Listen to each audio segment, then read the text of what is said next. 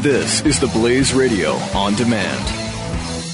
When our water heater broke down last month, it was a nightmare. It took 5 hours for the plumber to show up, and he charged us a couple of $100 just to come out. Then it cost another $1,800 to put in the new water heater. By the time it was all said and done, I felt like I'd been taken. But what else could I do? The smartest thing you can do is get a home warranty from American Residential Warranty. Their home warranties pay to repair or replace all your major appliances when they break, and they will break, and at the worst possible time. Call American Residential Warranty right now for free information on home warranties starting at just pennies a day. Don't wait for your refrigerator to stop running or your ceiling fans to stop turning. Call American Residential Warranty right now. Ask how you can save up to 50% on washer and dryer coverage. Just call 1-800-686-3910. That's 1-800-686-3910. Again, 1-800-686-3910. Call now. Partners,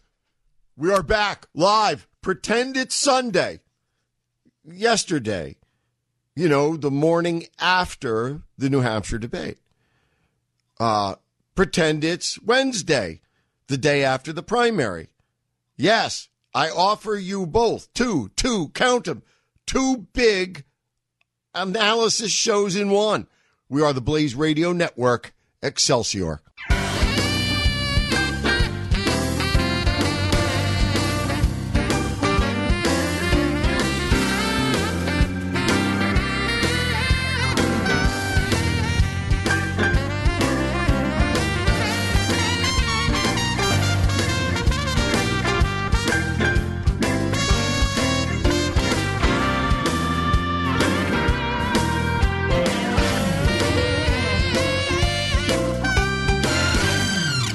Best and brightest, I'm Jay Severin, and I greatly appreciate your being here. Thank you for choosing the Daily News, published, i.e. broadcast, only on the Blaze Radio Network. 1-888-900-3393, 1-888-900-3393. Permit me to start off with a question so that I invite your calls sooner rather than later. As this week progresses, it will be, I think, a little more difficult to get on the air as quickly as you might like because of the dearth of information we're going to have, and I trust, of fellow callers. But here are the questions. Did anybody win the debate on Saturday night in New Hampshire? And by win, we can define it any way you like, but I think we generally, consensually agree that winning means you either improved your position or hurt your chief competitor's position, which, frankly, operationally, are the same thing, no? So you improved your position by virtue of your appearance / performance in the debate Saturday night. True or false? And who are you? Who did that? Who lost by virtue of the mirror image definition? Who lost on Saturday night in New Hampshire? Short form, it's Sunday morning, which I'm asking you to pretend it is. We get a redo, Groundhog Day. It's Sunday morning. And as you reflect on the debate Saturday night, presuming you saw it or tuned into Doc and Skip and I on our Blaze After Dark special, what's your impression? Based on the news coverage, even though wink, wink, it's yesterday morning, we're role-playing, we're pretending here with no leather. Let me see. Talk much? The lips warmed up here. No leather, but pretending, role-playing. Based on the news coverage, perhaps. Is it being presented in your mind, one way or the other, that somebody won, somebody lost? I want to return to a few of the other. That's one of the questions. That's the big question. Also, who do you think will do well, or what other impression have you, what expectation have you of what's going to happen tomorrow in New Hampshire? 1-888-900-3393. First caller gets an autographed picture of me. Second caller gets 2 autographed pictures. No, just kidding, of course. We don't have any autographed pictures, and you don't want one unless you have a dartboard. Going into Saturday night,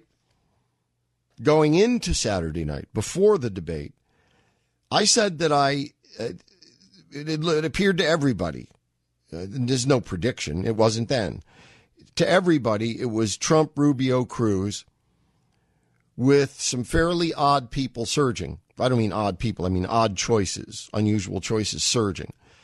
And I said, everyone believes right now it's Trump and then Rubio, Cruz, or Cruz, Rubio. But I have a feeling that within a day or two, you're going to be hearing other names included in there. Names like, well, all of the rest of them, probably except for Dr. Carson. I think you're going to be hearing John Kasich's name, I said, in particular. Rubio is surging, apparently at the right time. That then came his debate performance.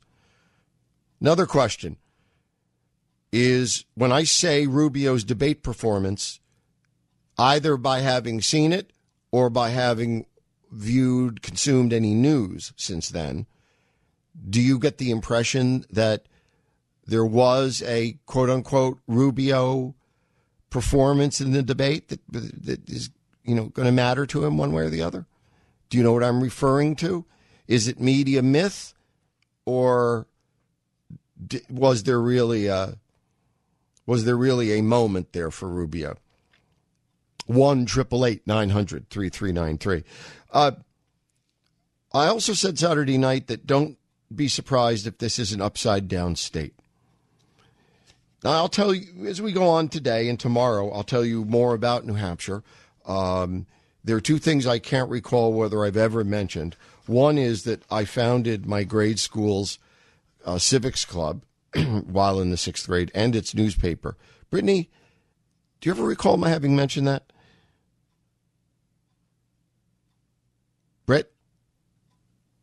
Brittany, Houston. Yes, Mission Control. Are you there? Oh, sorry. No, I just wondered, had you ever recalled my having mentioned that I had founded my grade school's civics club? Thank you. Thank you. Thank you, Brittany. So I'm glad I mentioned it now. And the second thing I don't know if I mentioned is I think I'm the only guy on the radio that has actually twice brought a client to the New Hampshire primary and once won it. So I know a little bit whereof I speak when I speak with particularity to the New Hampshire primary. And few of the things not widely known about New Hampshire that I think you might find of interest. It's an open state. Now, you might find this absolutely appalling because it can be used to appalling ends. In the hands of mischief makers, this can absolutely make mischief, serious mischief. Otherwise, it has served New Hampshire well for 300 years. But New Hampshire is peculiar in a number of ways. One of those ways, it's an entirely open state. What do I mean by that? I mean that anybody, and I mean anybody, so long as you can prove you are who you claim to be. In other words, you just have to have a photo ID that matches your name. If you have that, it doesn't matter if you're registered. It doesn't matter in which party you're registered. If you are unregistered, you can vote. If you're not from New Hampshire, you can vote. And you later can file a provisional statement of residence, intention of residence. If you are from New Hampshire and you are registered as a Democrat, you can walk in and vote in the Republican primary just to make mischief. You can vote for what you regard as the weakest Republican candidate, right, in order to make mischief. Or anybody else in order to be manipulative by way of mischief. If you are a registered Republican, you can vote in the Democrat primary. If you're a registered independent, you can vote in either of the party primaries. It's an open state. Anybody can vote by walking in. For anybody. No, that's it. No rules. Just right. Like Outback, Mike. It is a state in which people regard when asked, their political position as, I don't know. We call that in the business a DK, don't knows. And they're usually pretty small. They have in the last 20 to 25 years grown voluminous. Nowhere have they ever been as voluminous as they have been in states like Iowa and New Hampshire, where they regard their being bachelors, if you will, electoral bachelors. They regard that as a badge of honor. Now, I get it, part of it, but I still, if they're just saying that to pollsters, I understand it, in order to get courted by politicians and have attention lavished on them by the media because they're an uncommitted voter. Okay, I get that. But can you imagine if you actually do live in New Hampshire and you still don't know for whom you're going to vote? I have watched people interviewed in the last 72 hours, New Hampshireites, who go down their list of 4, 5, 6, 7 candidates, including candidates of both parties and a wacko write-in candidate, and they still don't know for whom they're voting. I could never feel that was a badge of honor, but some people do. Bear in mind, this could mean something unexpected for tomorrow. For instance, next. Jay Severin On the Blaze Radio Network.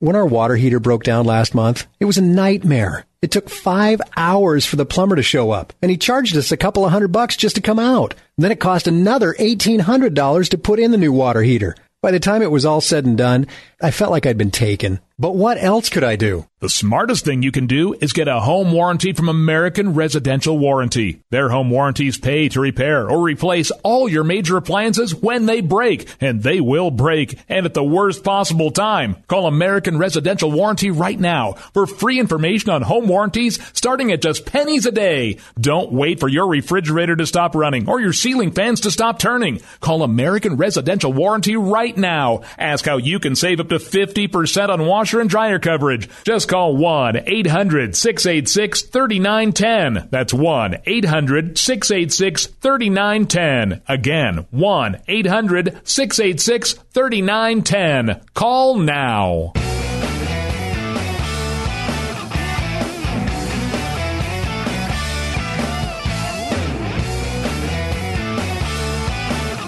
The Jay Severin Show on the Blaze Radio Network.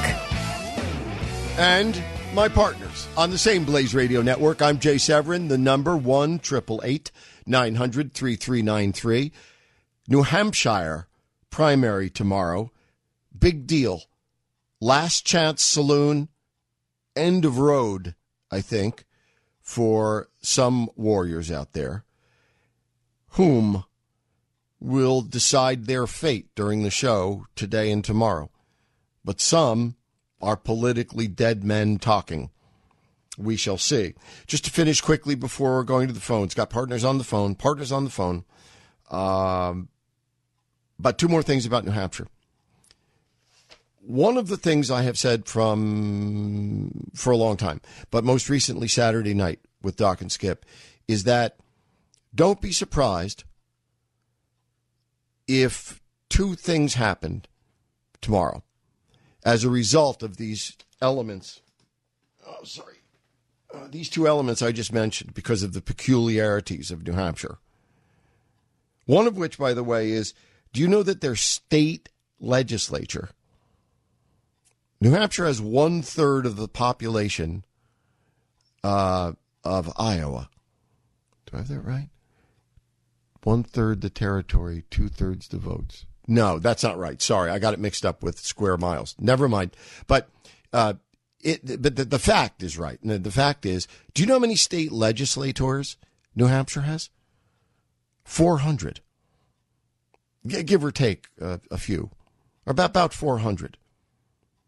And this is one of the lowest population states in the United States.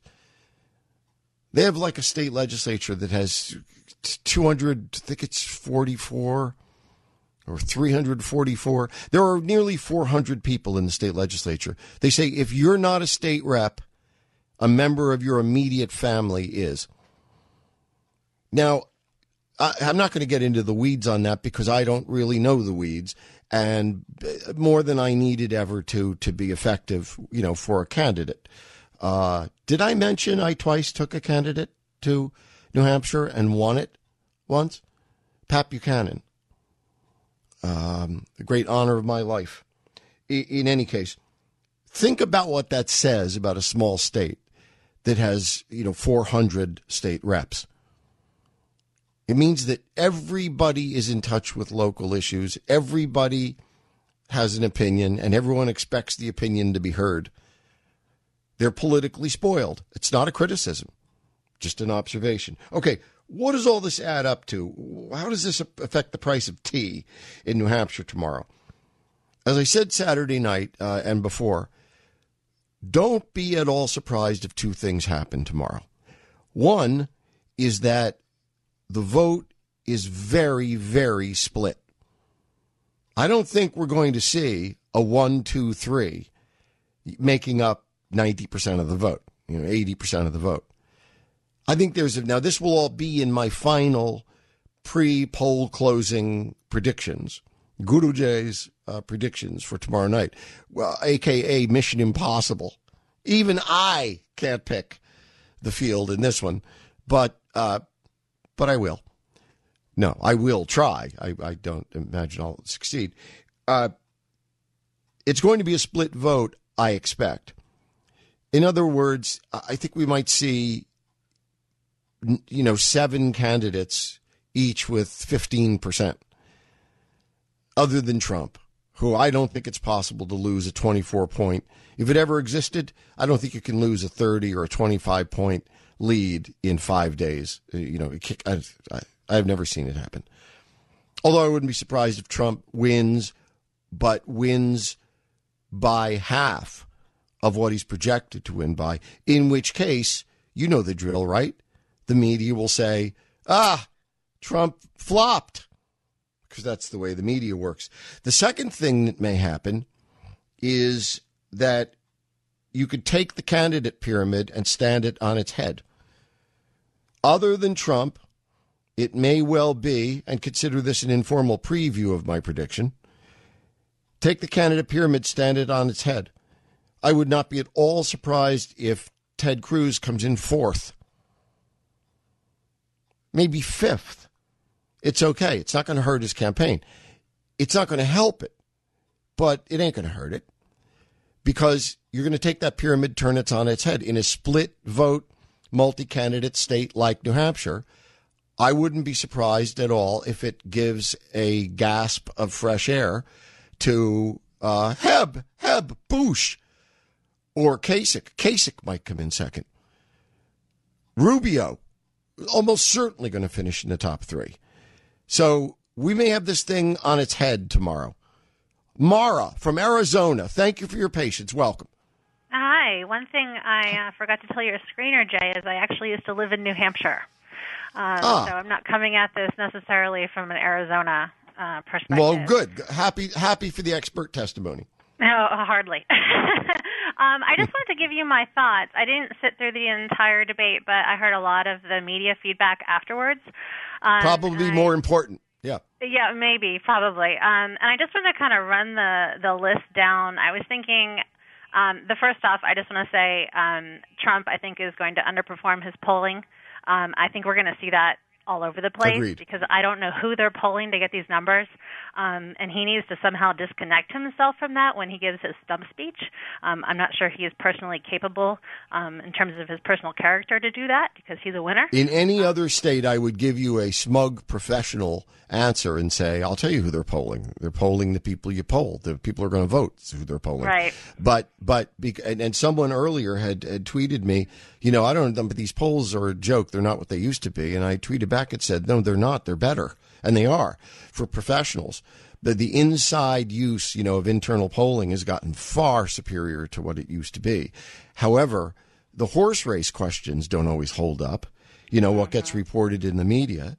And the other factor is that as you said, correctly, with particularity to New Hampshire, who are they polling? Because in an open state where anybody can walk in tomorrow, for 14 hours, not a caucus, primary, anytime from 6 in the morning to whatever it is, 8 at night, anybody can, drive up, leave the motor running, run in, and it doesn't matter what party you belong to or no party or if you're registered or not. And how do you poll that? Right. And the demographics in southern New Hampshire probably have changed since I've lived there, because I know the people. Again, I know it sounds like I'm stealing your time, and I am, but you have just hit on my next note, but we've got about 30 seconds. So can you hold to start the next segment?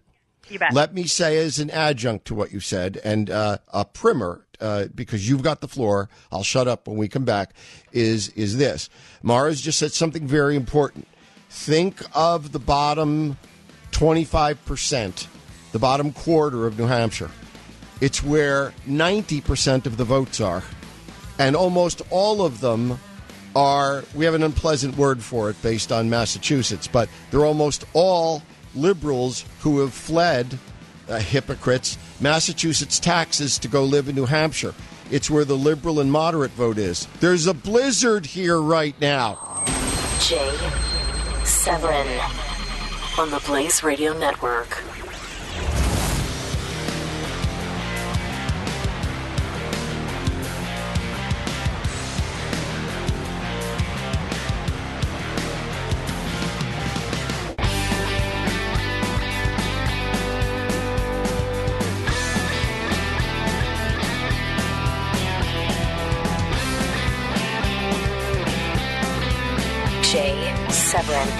On the Blaze Radio Network.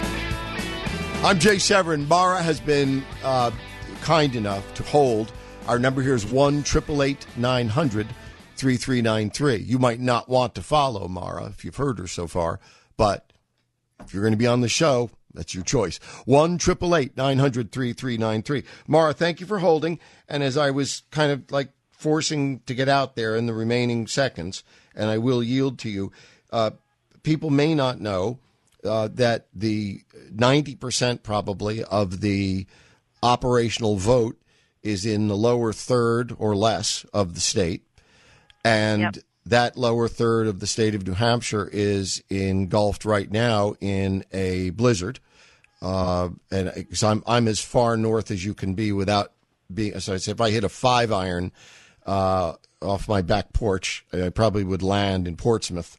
So, I mean, I'm very close. I'm right up there in that corner on the ocean where it meets New Hampshire. And so I'm there, too, and it's snowing like mad. And they're saying that if it continues or it freezes or there are plowing operations, that weather could be a factor. And if it's a factor, that means those people may not turn out, and those people tend to be, most of the votes and most of the most liberal votes. All right, that having been said, go ahead. I was going to just say, I had a couple other comments on the media coverage, sort of turning corners here. The Christie-Rubio interaction got a lot of play on the media, and I think that doesn't help Christie necessarily, although he did hurt Rubio. I think Rubio, and I think this is sort of the general problem with Rubio as a candidate, I think he doesn't show that he can think for himself, which lends you to wonder if he can be bought and sold, or has he already been bought and sold in D.C.? The word used so far, Mara, is robotic. In fact, it's been used an almost incredible number of times.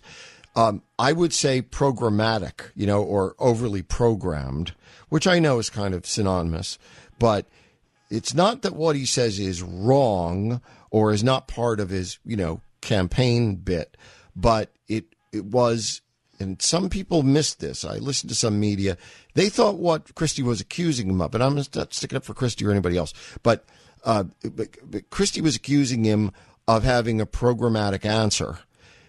Not the part where he criticizes Obama and the Democrats, but the part where he has this formulaic thing, and it really is formulaic. He says 1/3 is like the stated talking point complaint, and 1/3 is the I'm not going to do that, and then 1/3 is when I'm president, America is the applause line. And while Christie was actually accusing him of doing it, he answered with it. Yeah. And then he did it again. And then he did it again. Yeah, in Rubio voters in New Hampshire, I mean, maybe they go to Kasich. I mean, Krautheimer came out and said Kasich was pitch perfect in New Hampshire. I don't see either of those candidates, and if you throw Jeb in the mix, outperforming or underperforming where they currently are. I don't see a surprise. Well, good there. for you, because Christie hurt him. But if you're right that Christie hurt Rubio, that doesn't mean, there's no mathematical relationship there. There's no correlative relationship. If Christie hurt Rubio, if Rubio was hurt, that doesn't mean that because Christie hurt him, Christie gets the votes. That would be true if it were prize fighting. I don't think he gets them. I don't think he gets them. No, I agree. No, Rubio's votes don't go to Christie. Yeah, agreed. And I think Cruz will outperform expectations in New Hampshire, especially with the weather, perhaps. And I think this is the thing about New Hampshire. I mean, they keep talking about, there is no evangelical vote there. And so Cruz isn't expected to do well there because that was his Iowa vote, and that's where his bread and butter was in Iowa. I think New Hampshire is a crunchy, granola, libertarian-leaning, leave-me-alone government state. I mean, we're talking about towns that go into town meeting and vote whether to pave roads or not. So they have a great respect for the democratic process. And I think Cruz is the one candidate that really speaks to constitutionalism, the process, and trying to get back to basics. And I think that will play well in New Hampshire. Well, I don't disagree with you, but again, knowing the territory, because I've had to know some of this stuff to bring a candidate there and win, to compete and win. So you've got to do a crash course on a lot of this stuff. I don't disagree with you. It's just that given this range of candidates, and given the option of people who are kind of libertarian, kind of populist, kind of maybe conservative, small c, but nice. I mean, Kasich really is the kind of guy who might do well here. And I know that you might frown at that, but I would remind you of one, I think, fairly stunning fact. Only 4 years ago from tomorrow, John Huntsman, who might as well have had on a headband and had a roach clip around his neck and be giving the peace sign, John Huntsman got 17% of the vote in New Hampshire, Mara. Oh, see, I like John Huntsman. I would have voted for him if I lived in New Hampshire then. Oh, I have to be going now. What, did you dial this number by mistake? No. I thank you for your candor. Slightly. No, I thank you for your candor, and I just want to make sure the National Security Agency still has this line on tap so they can whisk you away by black helicopter 10 seconds after we hang up. No, I that surprises me. And I shouldn't have been, because there was nothing in your analysis that in any sense sort of gave away your position. But, so you're a Hunts person. Well, okay. I wouldn't say, I mean, my loyalties have, like shifting sands. I've gotten older and had children and moved west. Okay. Because I was going to say, other than coloring all of your other testimony, I wouldn't think being for Huntsman, has any impact at all on our conversation. No, but it's interesting, is it not, that John Huntsman, that nobody knew, right? Nobody knew. Nobody knew Huntsman. No, I mean, and he got anybody who gets 17% of the vote tomorrow is going to be popping champagne. Yeah, absolutely. And in this field, definitely. I mean, the field is so deep. Yep. Mm-hmm. Mara, well done. Well, we'll see what happens tomorrow. Maybe we'll talk later in the week. I would look forward to that. And if I ever get out that way, I'll maybe you can hook me up.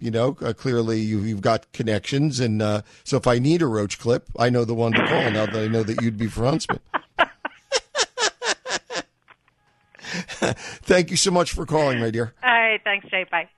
All right. Mara from Arizona, and a really smart person and a good call, as you are, and yours will be, if you make it.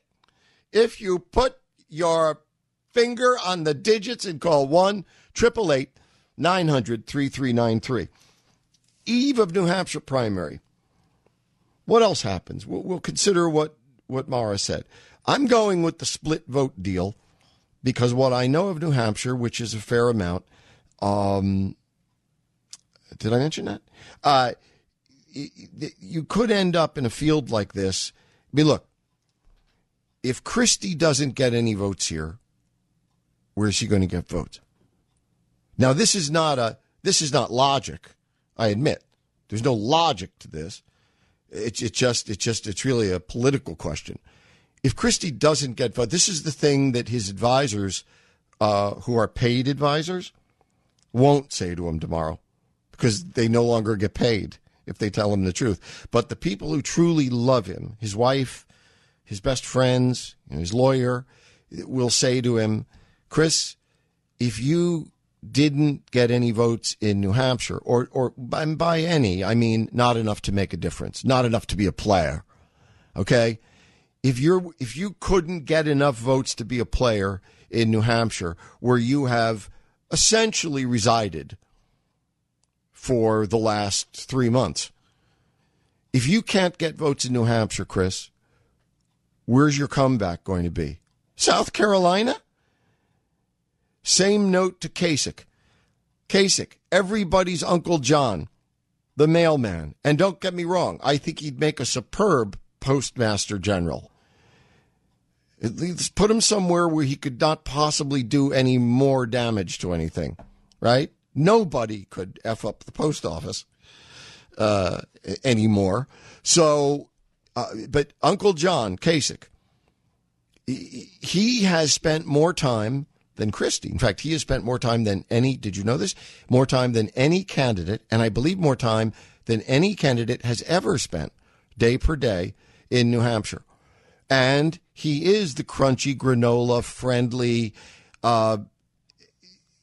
endorsed by the New York Times. He was bragging about it. Now, in my day, here, let me get my wheelchair out here. But no, look, as I say, I was with Pat Buchanan when we won, well, he won the New Hampshire primary. Do you think Pat Buchanan could have been competitive in New Hampshire in the same voter attitude pool where John Kasich could do well? Think about it. I mean, it's a different New Hampshire. You know what? And it's not. I agree with Mara. It's not that it's a different New Hampshire. It's that there are more and better known players, and they have a choice. They have a wider choice. And so the reason that Kasich does at all well, if he does, and I think he could, is because there are so many people splitting the vote. You know, I think Trump will win. I agree with Mara. He'll underperform. You know, he's supposed to win by 128%. I think he's going to underperform his polling, but win substantially.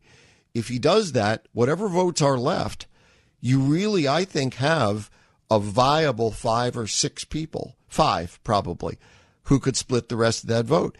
I think Kasich could do well enough to justify, at least make an argument, to hang around, although, well, we'll talk about that next. This is Jay Severin on the Blaze Radio Network.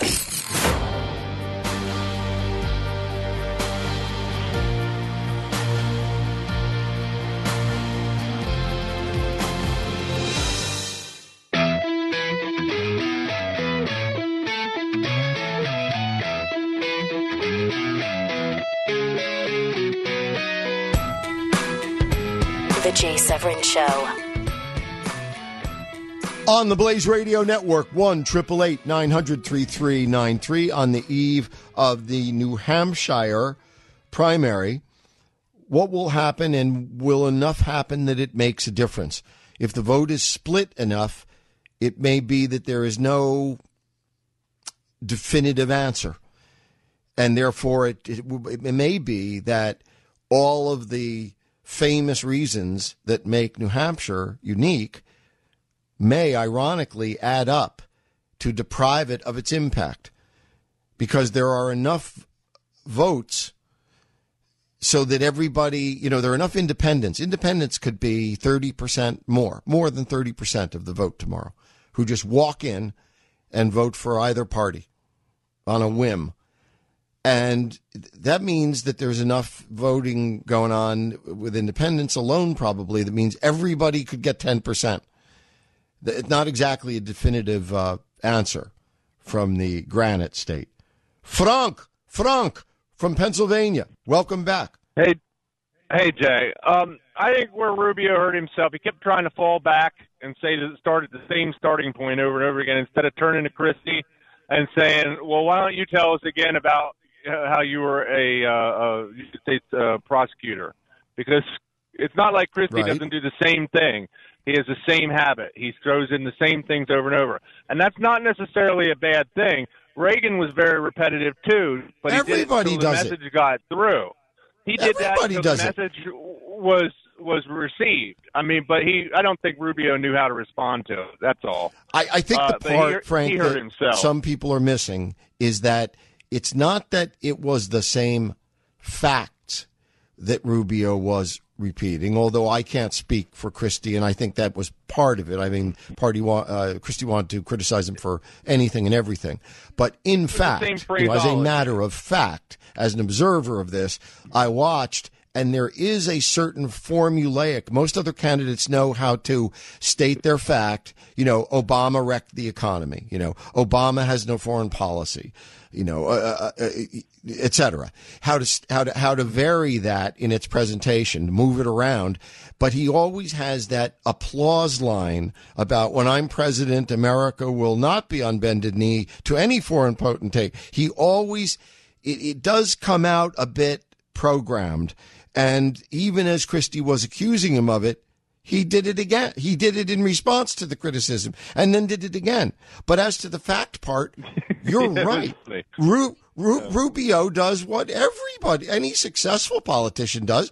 Your pollsters, or your instincts in the old days, tell you what you believe and what you think will win votes. And you had damned well better repeat that over and over, 15 times a day at every stop. Otherwise, you don't get your message out, as you said. What did you think of Donald's parting shot? I thought that Trump did something, again, you never do, but that he gets away with several times. And one of them, as an example, was the inside baseball stuff, where he said to people, you know why I'm getting booed? Because I don't have any supporters here. All the tickets tonight went to establishment people. They went to donors, like for Bush. And that's absolutely true. That is an absolute fact. Frank, we have to get the audiences out of the debates if we ever want to get greatness out of the debates. This is Jay Severin on the Blaze Radio Network.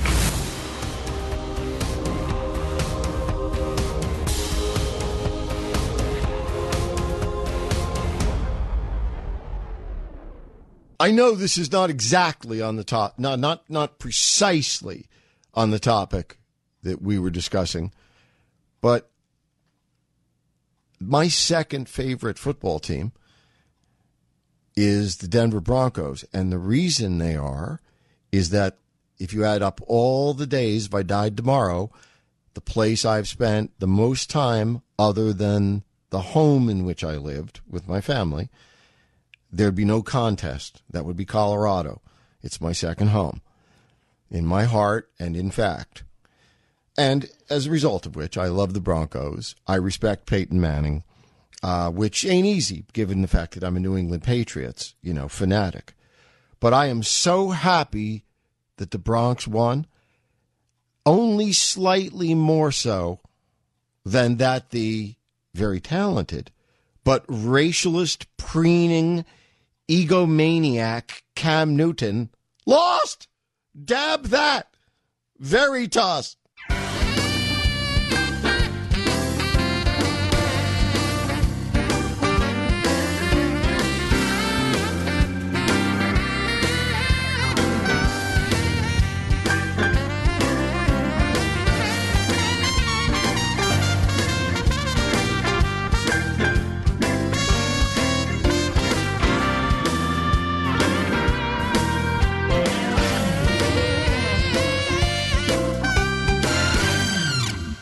I see. I'm Jay Severin, and this is the Blaze Radio Network, and you are the best and brightest. And I just happened to see come across the wire from the BBC, deaths of 30 sperm whales in North Sea.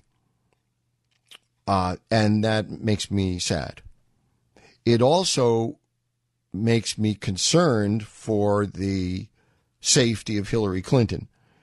I haven't seen her yet on Panovision yet today, so if someone could let me know she's okay, because sometimes they don't get these counts exactly right. It could be 31 whales, so I'm very concerned. Welcome. Our number is 1-888-900-3393. The other take on that could be 30 sperm whales missing. Hillary Clinton's comment was.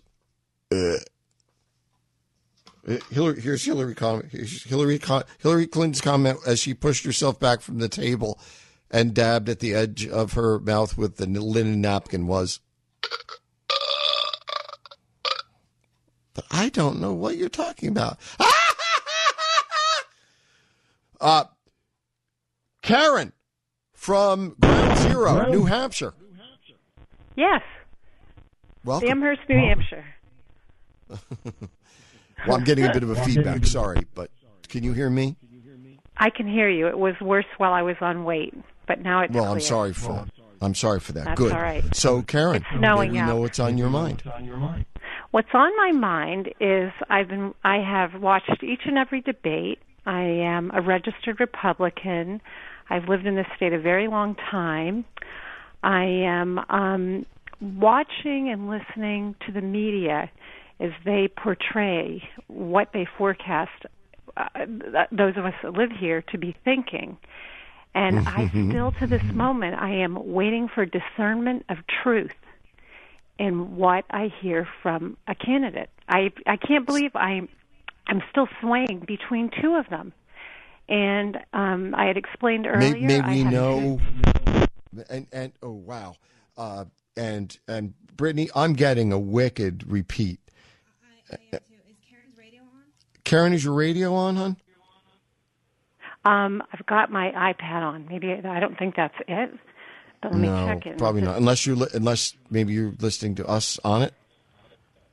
Let me turn this off. Yeah. Okay. Sorry. Just trying to make it clear for all of us. Anyway, may we know? And I understand perfectly if you don't wish to share it, but if you are willing, may we know which two? Trump and Cruz. Interesting. Not that surprising in a way, but interesting. Where do you put yourself in the William F. Buckley doctrine? I shall vote for the most conservative candidate who can win. There is a dilemma. I want the constitutional conservative that I see in Ted Cruz, because I've not only lived in New Hampshire, I've lived in other places in the country. And it's a very interesting phenomenon up here where you just don't discuss politics in public anymore. And it's because, as you said earlier in the show, in this tier of the state, the majority of people come here to flee the state of Massachusetts, New York, Connecticut, and they brought with them their mindset.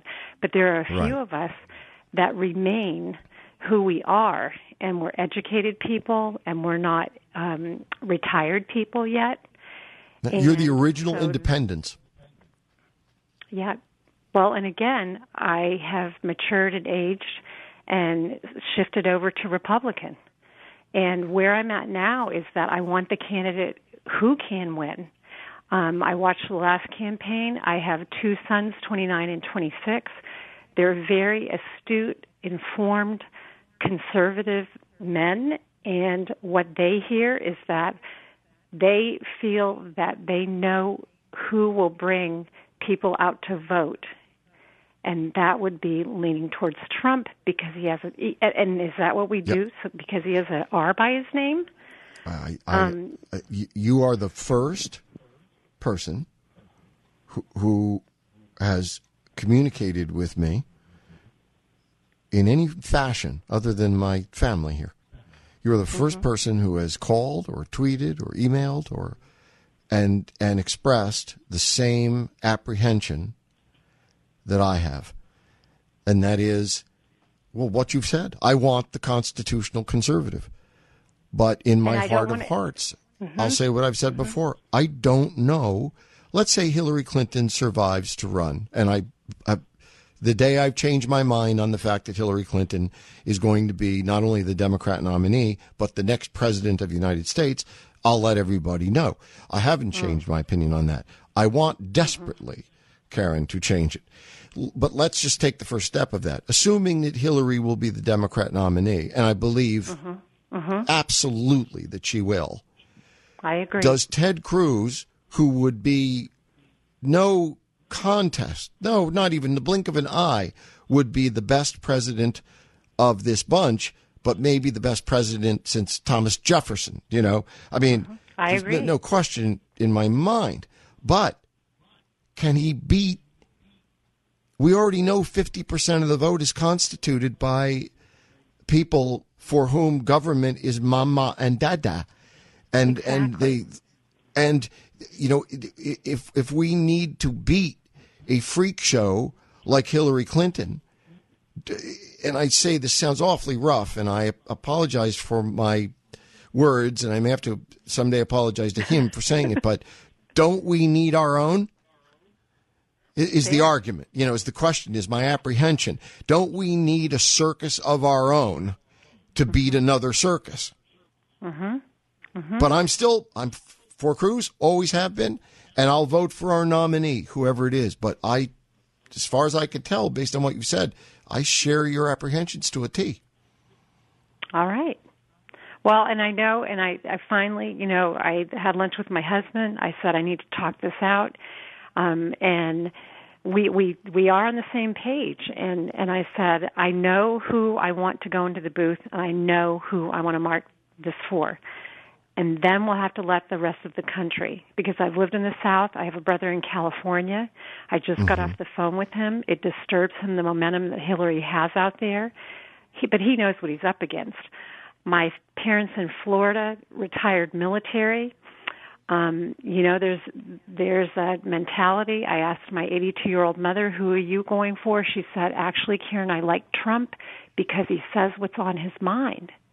I'm flabbergasted. But again, they are looking for someone to make a change. And that's what I said to Mom. I said, I like Cruz, Mom. Go look at Cruz. You know, they're still out there. So, all right. Well, I understand completely. And this is, you've captured, I'm thunderstruck here. You have absolutely captured the dilemma in its quintessence. There are those of us who don't, and I don't want to admit this. I don't want to be a sunshine patriot for Ted Cruz. I'm for Ted Cruz. Right.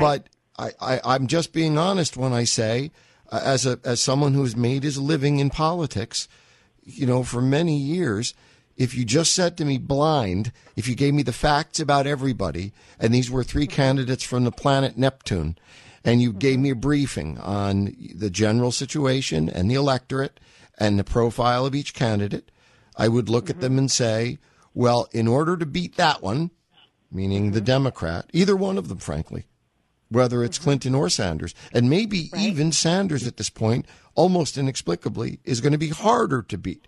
But let's say it's the easy one, Clinton. I would look at that and say, well, this guy over here, meaning Trump, you know, you're up against a media, political, and existential circus, and you better have one of your own. And this is the argument that my sons give. That's what my sons say. They say, Mom, we're these millennials they're talking about. They're fortunately employed, but they're being hit hard by knowing that the world's not going to be an easy place for them to advance in unless they, you know, see a big change. And that's where they come from. They said, we hear and we see what's out there around us. So, and I said, isn't this awful that you feel like you have to compromise on what you believe in, but you feel like you need to take a baby step to get to the next step, which is Karen, do us a favor. Do me and us a favor, if you will. And thank you so very much for your call and your candor. Please stay in touch. soon. Well, we'd like to hear back from you maybe Wednesday and let us know how you felt things, what your feeling was as you were out and about your fellow citizens there in New Hampshire. All right, I'll do that. Thank you. The Jay Severin Show, only on the Blaze Radio Network.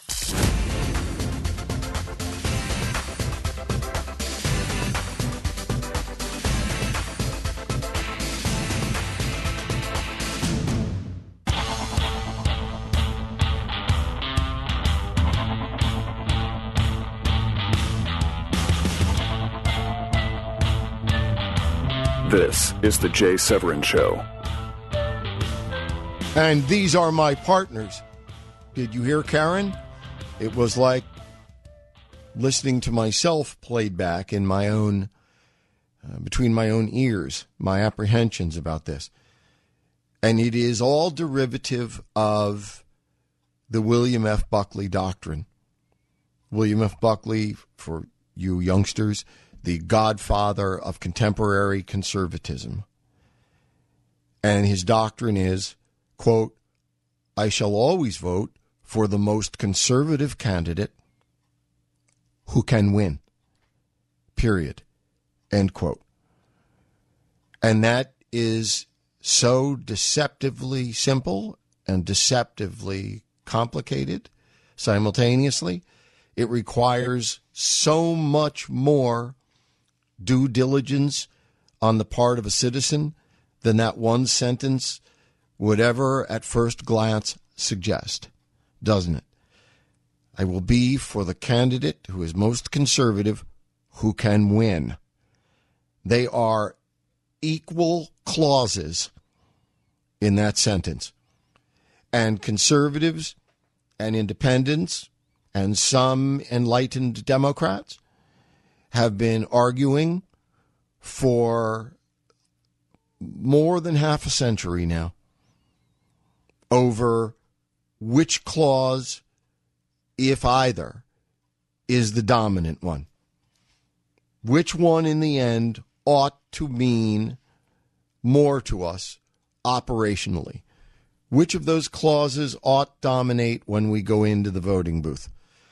If we have someone or we have several candidates and there is no clear, unambiguous choice alone that is both the most conservative and the most electable, when we have, as real life tends to produce, as we have right now, this moment, today, February 8th, 2016, months before the election of a president, perhaps the most important in our history, and what's left of it that we're to be the same America in.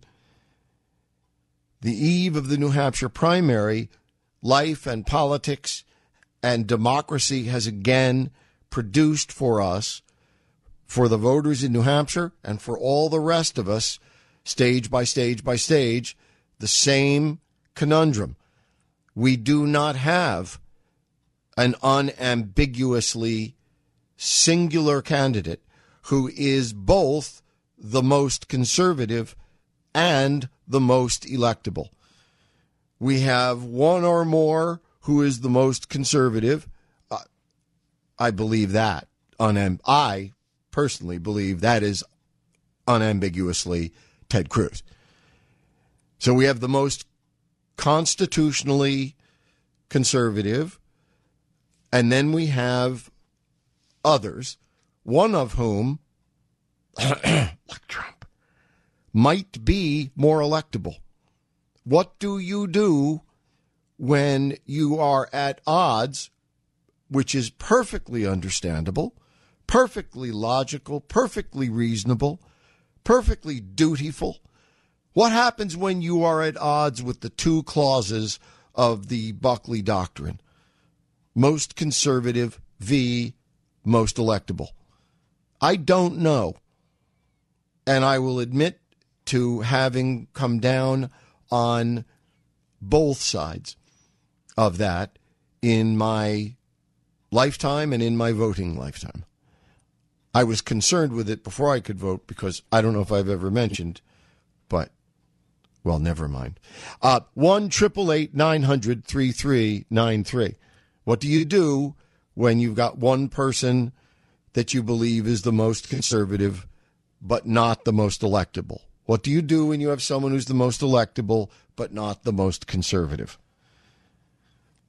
Okay, wrapping up any concerns I have about the debate, at least as I see here from my notes, the big question remains, did it make a big difference? And I think it did. I think it was a consequential debate. I think a lot of people were moved as close to a decision as they could be, especially in New Hampshire, and a lot of others of us not in New Hampshire around the country. Rubio did not have a good debate. Whenever you are savaged, if a candidate shows up there determined to savage you no matter what the cost, like a junkyard dog, and that's what Christie was. That's not even a criticism. I just mean Christie was a junkyard dog. Christie was willing to sacrifice any other consideration for hurting Rubio. He went there to hurt Rubio. Did he succeed? I believe he did. The question is, did he hurt him enough to matter? Is it a flesh wound, or did he hurt him? I think he hurt him a few points, but I don't know if a few points will make a difference. But I think he did hurt him. But do those points go to Christie? I don't think so. Just because Christie hurt Rubio doesn't mean Christie gains, though that's what Christie thinks, or Christie wouldn't have done it. What do you do when you have an open field like this? When we have the prospect tomorrow of having 5 different guys each get 15% or 17%. Well, I'll leave it at that. I mean, and I will make my prediction, I promise you. I can't promise you it will be a winner like Iowa's, but I'll make it. And that's why it's mission impossible, I think, trying to guess this race tomorrow. But the other thing that the debate did do is that Rachel Maddow got up, someone whom I like and have worked with. Rachel Maddow, a questioner in the Democrat debate the other night. She got up and walked across the stage and hugged and kissed both of the people she had just been questioning. She walked across the stage and embraced intimately Hillary Clinton and Bernie Sanders. And in the words of Brit Hume, showing America she loves the Democrats just fine. Jay Severin, the Blaze Radio Network.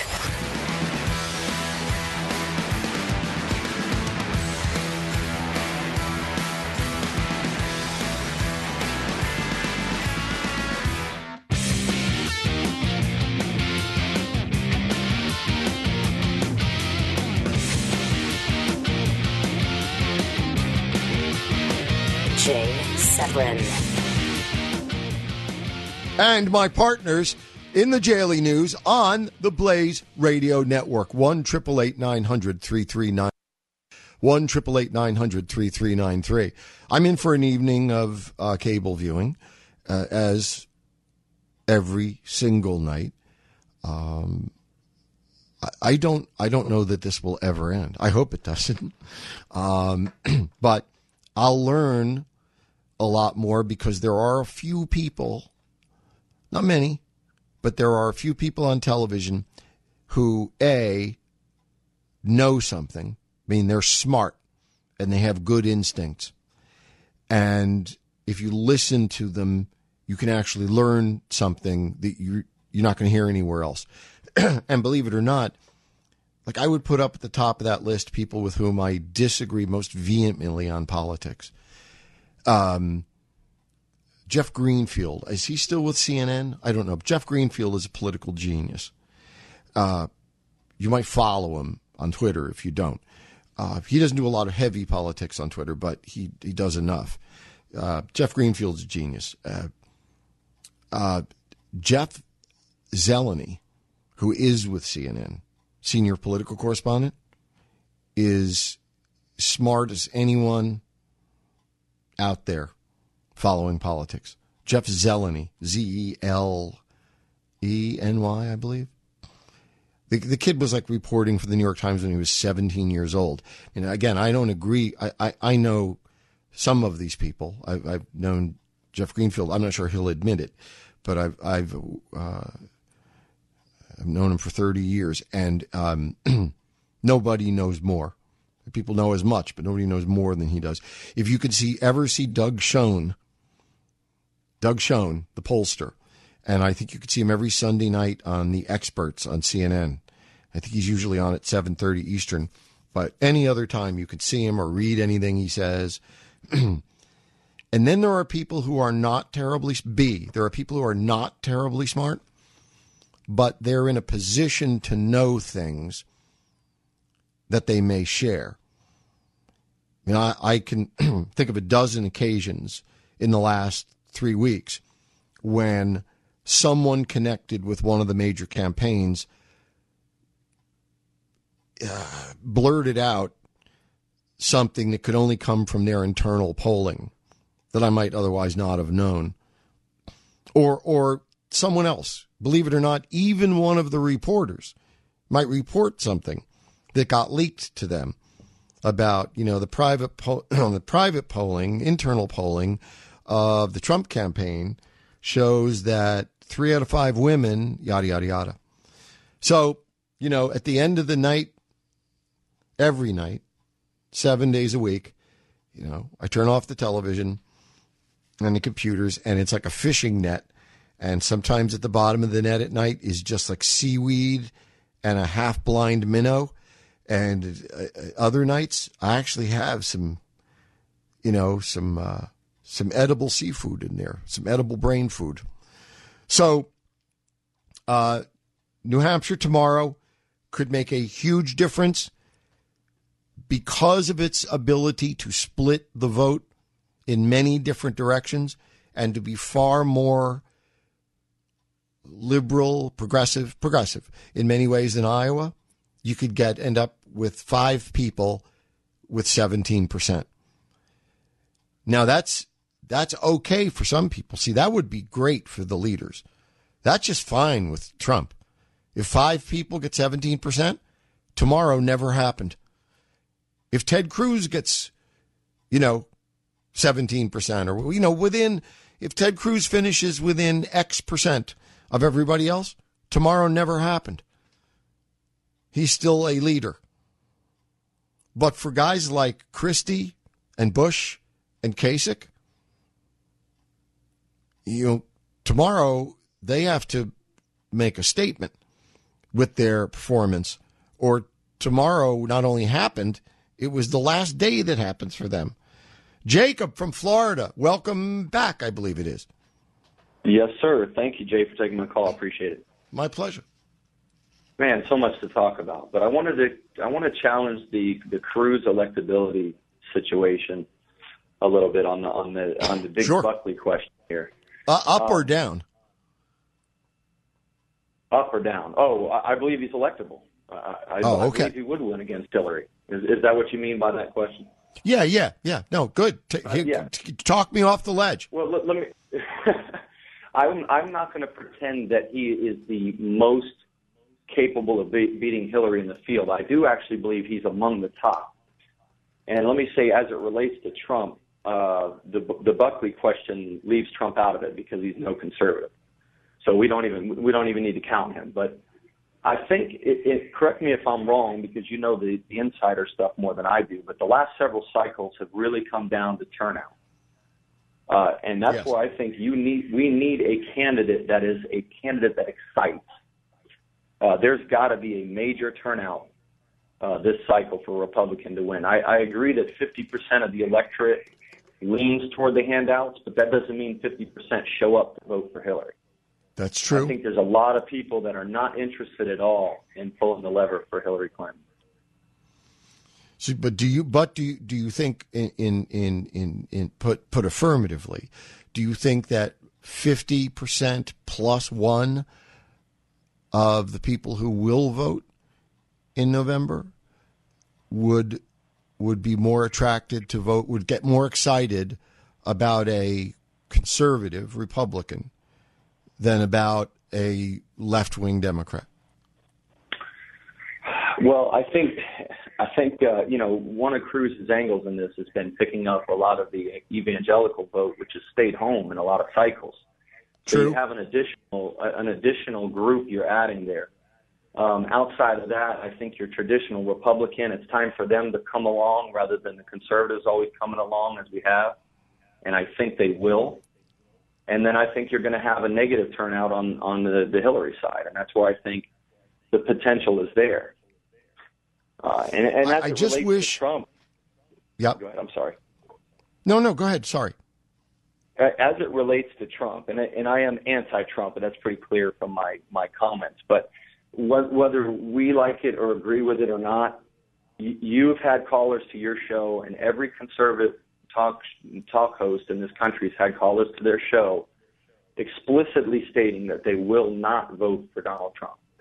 And that needs to be taken into account when it comes to the general. I'm sure a good portion of those will come along, but you've got to do the math there and recognize that you're going to have a chunk of people staying home that are your most fervent, people involved in election cycles. I don't disagree with your math. I just wish to make that, i.e., that people calling themselves conservatives have threatened, do threaten, and will make good on the threat to stay home. I don't contest that. I do, as an editorial comment, though, wish to append to your statement, if I may, that there are no conservatives. If you're a conservative, you're going to vote for the nominee of your party's choice. Or you are going to vote, and you're either going to vote for the nominee of your party, or if you don't have a party, which is fine, if you're an independent, which I probably am more than anything else, I'm going to vote for the person. I'm going to vote for the person who best reflects. Well, I'm going to follow the Buckley doctrine to my ability. But this is, this is coming from a guy who is supposed to, know these things and at least supposed to have a firm opinion. And I'm the guy who got, threats from my own party because I was representing Pat Buchanan and he was running, against the party. So I've done both. I can't claim any virginity here. I've been plagued by the question more than once. Well, what do you do you own an exotic bird? Is that what I'm hearing, or is that a computer problem on my end? I'm sorry, just something in the background. No, it's okay. Well, I thought maybe. Are you calling from Lion Country Safari, or? Not far from it, as a matter of fact, but no. Do you got a minute for my perspective on the debate? Yeah, go.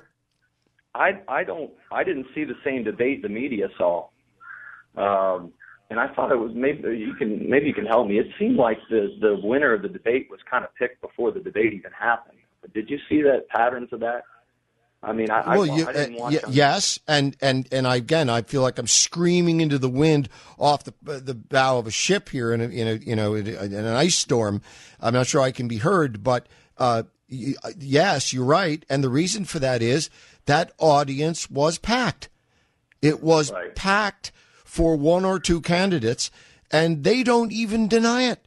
Trump made the extraordinary thing is that a candidate, happened to be Trump, made the open accusation. This audience is packed. This audience is fixed. You guys did it. You gave all the tickets to the Bush donors and the Rubio donors. And there are those of us, especially me, who don't have anybody in the hall. Donald Trump asked for tickets. They offered him maybe 20. Wow. The audience, because, again, if you believe, I believe, and the woman, I'm only quoting her not because she knows more than I do, but because she got her doctorate, whereas I didn't. Kathleen Hall Jamieson, she's often quoted as the leading world authority, on matters media and political. University of Pennsylvania, I think she's a sabbatical right now at UCal. But Kathleen Hall Jamieson gave an interview to NPR last week, And it almost made me want to get out of bed and start like breaking things because I said, I only said that 9 years ago, NPR, call me, but what she said was you can't expect realistically for any public presentation of anything to be the same if you've got one with an audience and one without. Now that's just if you pick if you pick the audience at random out of the phone book.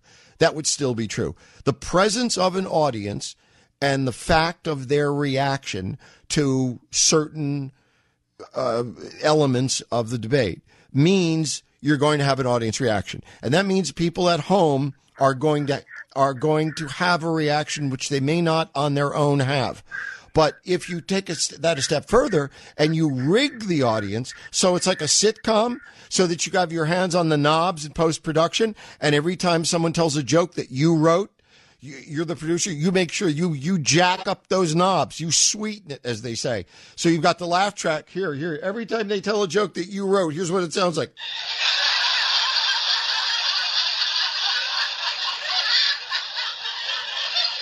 And so you've got that on a computer track, and you hit that every time it's a joke. You want people to, and you know what happens at home? The same thing. People laugh, or people don't. Well, this audience was rigged, not just packed, but rigged. So yeah, I think that's one reason for it. Jacob, hold on. I'm not sure you're finished, but I am for this segment. Be right back. Jay Severin, the Blaze Radio Network.